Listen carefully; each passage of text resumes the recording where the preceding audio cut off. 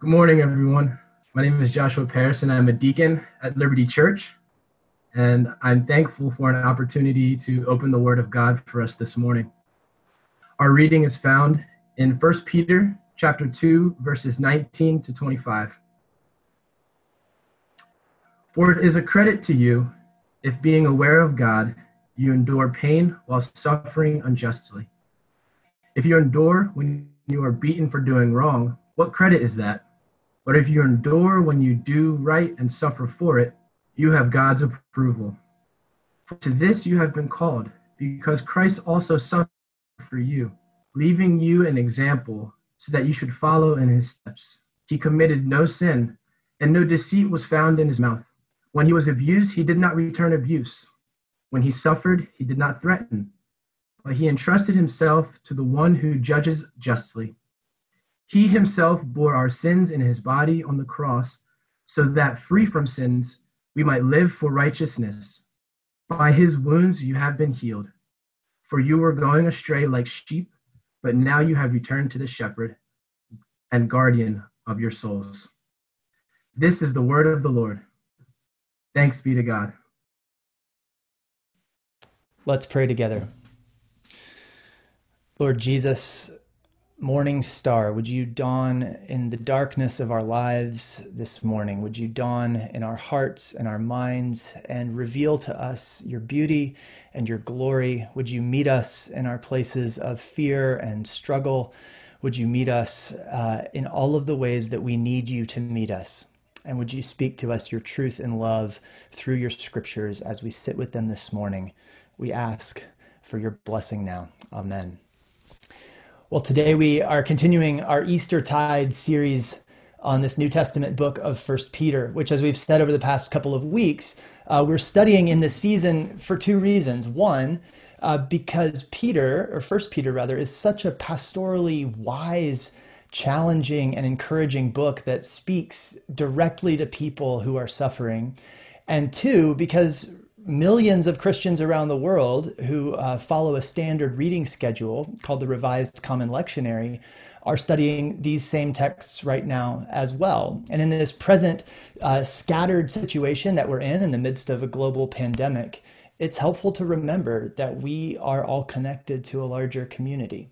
Not only the local church community to which we belong, but that transcends, but to this global church, right, that can transcends time and space. This family of God, of God's children who belong to God, who are held by God, and really whose ultimate future, our future, is held secure because not of our abilities or efforts, but because of God's steadfast love and faithfulness to endure all things. And so it's important to remember that always.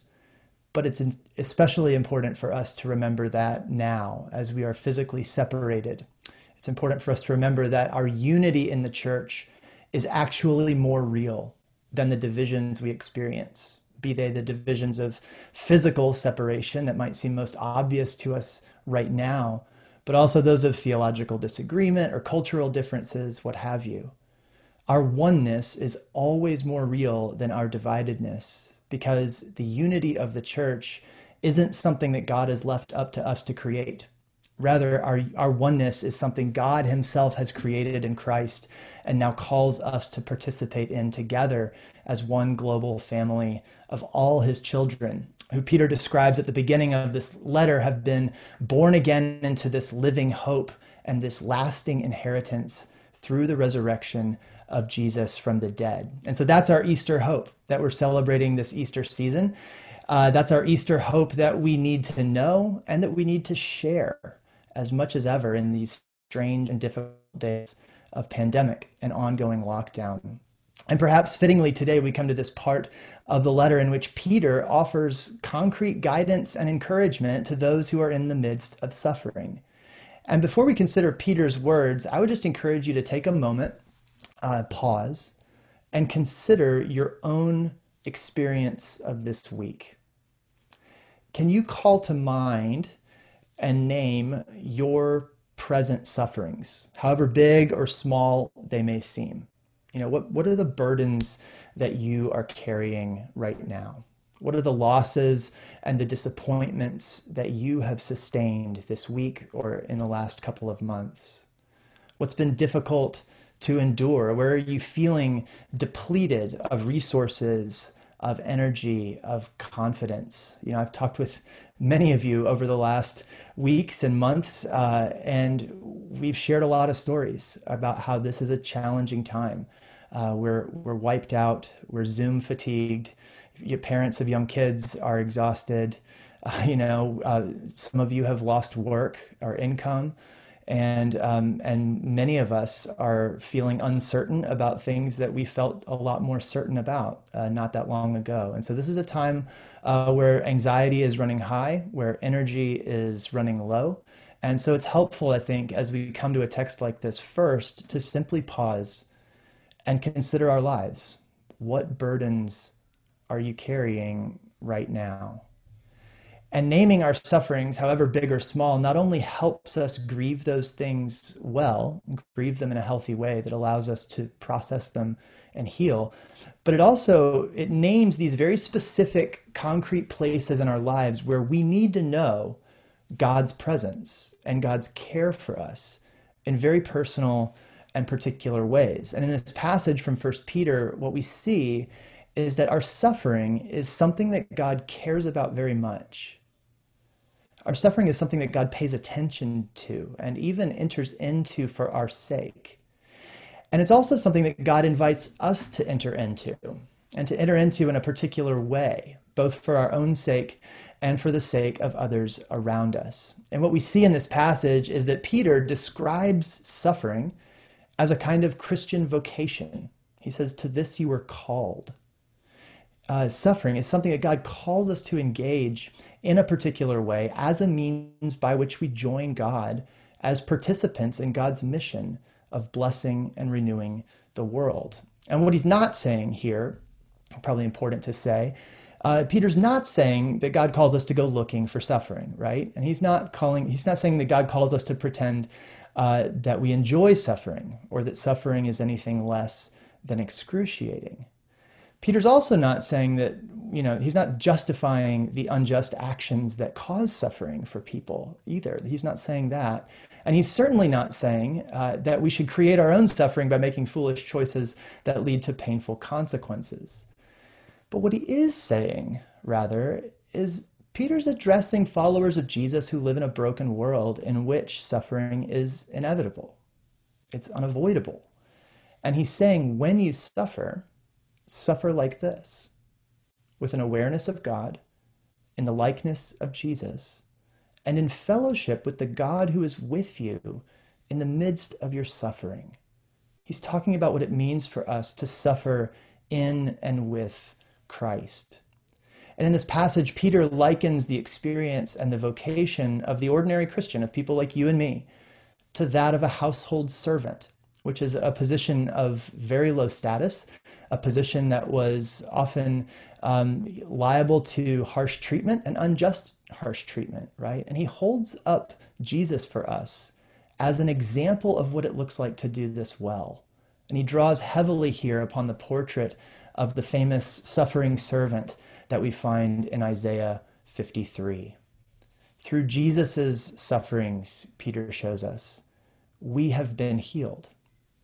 And he calls us to engage our own suffering in a way that participates in that healing work and friendship with our healer.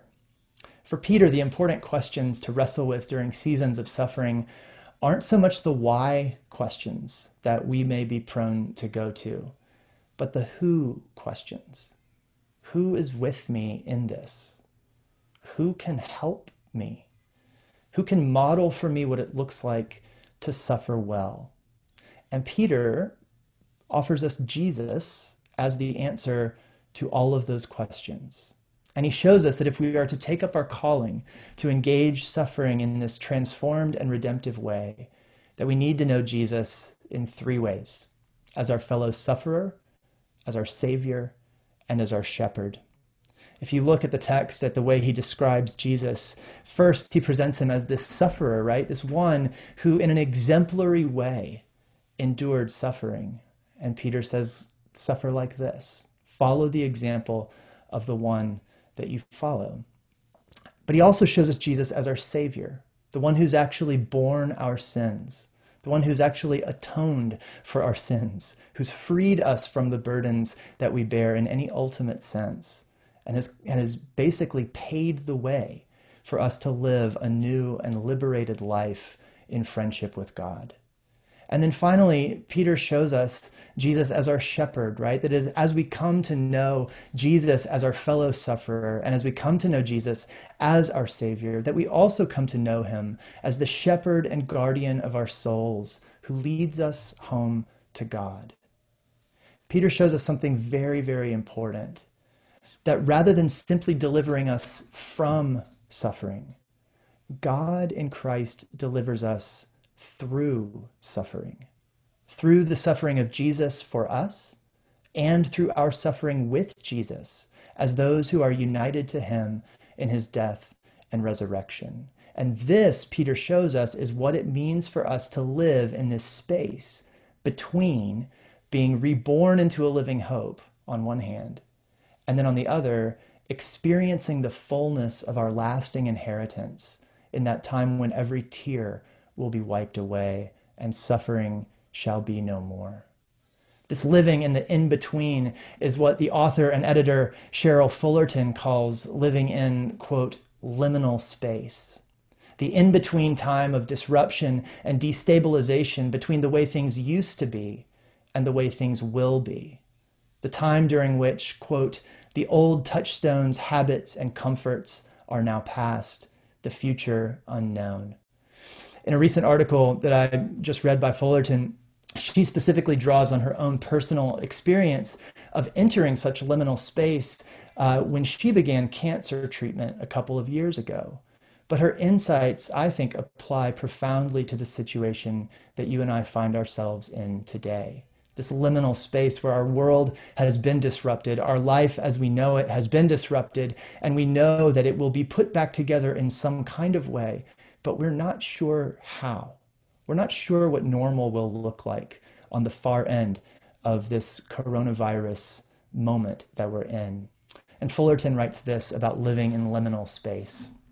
She says, dwelling in unsettling liminal space, whether we are pushed or we jump, we are led to draw on resources and possibilities we may not have tapped before.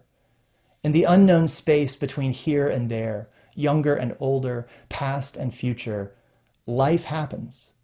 And if we attend, we can feel the Holy Spirit moving with us in a way that we may not be aware of in more settled time. In liminal time and space, we can learn to let reality, even in its darkness, be our teacher, rather than living in the illusion that we are creating it on our own. We can enter into the liminal paradox, a disturbing time and space that not only breaks us down, but also offers us the choice to live in it with fierce aliveness, freedom, sacredness, companionship, and awareness of presence. I love that. I think it speaks in a profound way to the kind of hope and fellowship with Jesus that Peter is writing about in this section of the letter as he's talking about what it means to know Jesus as our fellow sufferer, as our Savior, and as our shepherd. And I find Fullerton's depiction of what life in liminal space could be, I find it very compelling. And I want that to be true of me. And I don't know about you, but I've felt some stress recently of wanting to see more change in myself as a result of the disruption that we're experiencing right now. Have you felt anything like that? Have you felt dissatisfaction with the kind of growth you're seeing in yourself, where it feels like this moment is so full of opportunity to be changed because everything is so disrupted, and we want to see more? The soil is so obviously tilled. Why am I not seeing more growth? Well, if that's where you are this morning, I think Peter's words here encourage you to grant yourself the same kind of compassion that God grants you in Jesus. Do you see the friend you have in Jesus who meets you in your struggle and in your suffering? Do you see the compassion of God for you?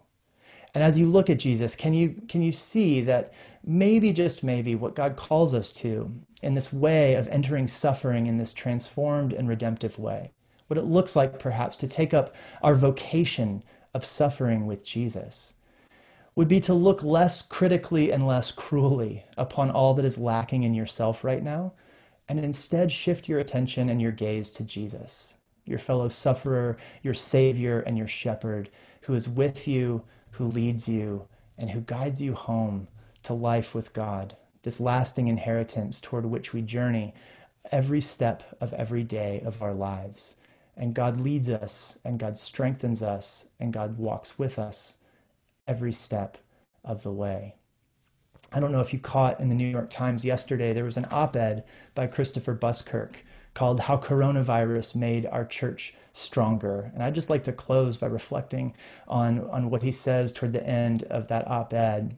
He says, "We recognize the trials, pains, and losses of life, which we count as the price of living in a fallen world beset by the effects of sin, but we are simultaneously joyful that there is a better world to come, in which Jesus Christ has wiped away every tear. It's a world we experience only in part today through the church. In what might seem like a paradox, that hope doesn't mean denying or ignoring the needs of the world. Rather, it creates a sense of obligation to serve as a hope. That's because as Christians, we live in in-between times, a pilgrim people, but one with a responsibility to both God and man. In times like those we face today, when people are dealing with the current outbreak, with anxiety, with loneliness from lockdowns, with the economic costs and all the related stresses they bring, we are prepared, Buskirk says. In ordinary times, it can sometimes be difficult to see the best way forward. But when the world collapses, when people are in distress, when the needs are clear, we are ready, not so much as individuals, but as one church. I think that sums up so beautifully the calling, the vocation of our suffering with Jesus and in Jesus, as we know him as our fellow sufferer who sympathizes with us in all of our pain and weakness, as we know him as our Savior who has borne our burdens and who has healed us by his wounds, and as we know him as our shepherd who guides us, who guards us, and who leads us home. We lack plenty individually, but we share together as one family of God in the unity that God has created in Christ. We share the living hope that we need. We share the lasting inheritance that is ours because of Jesus.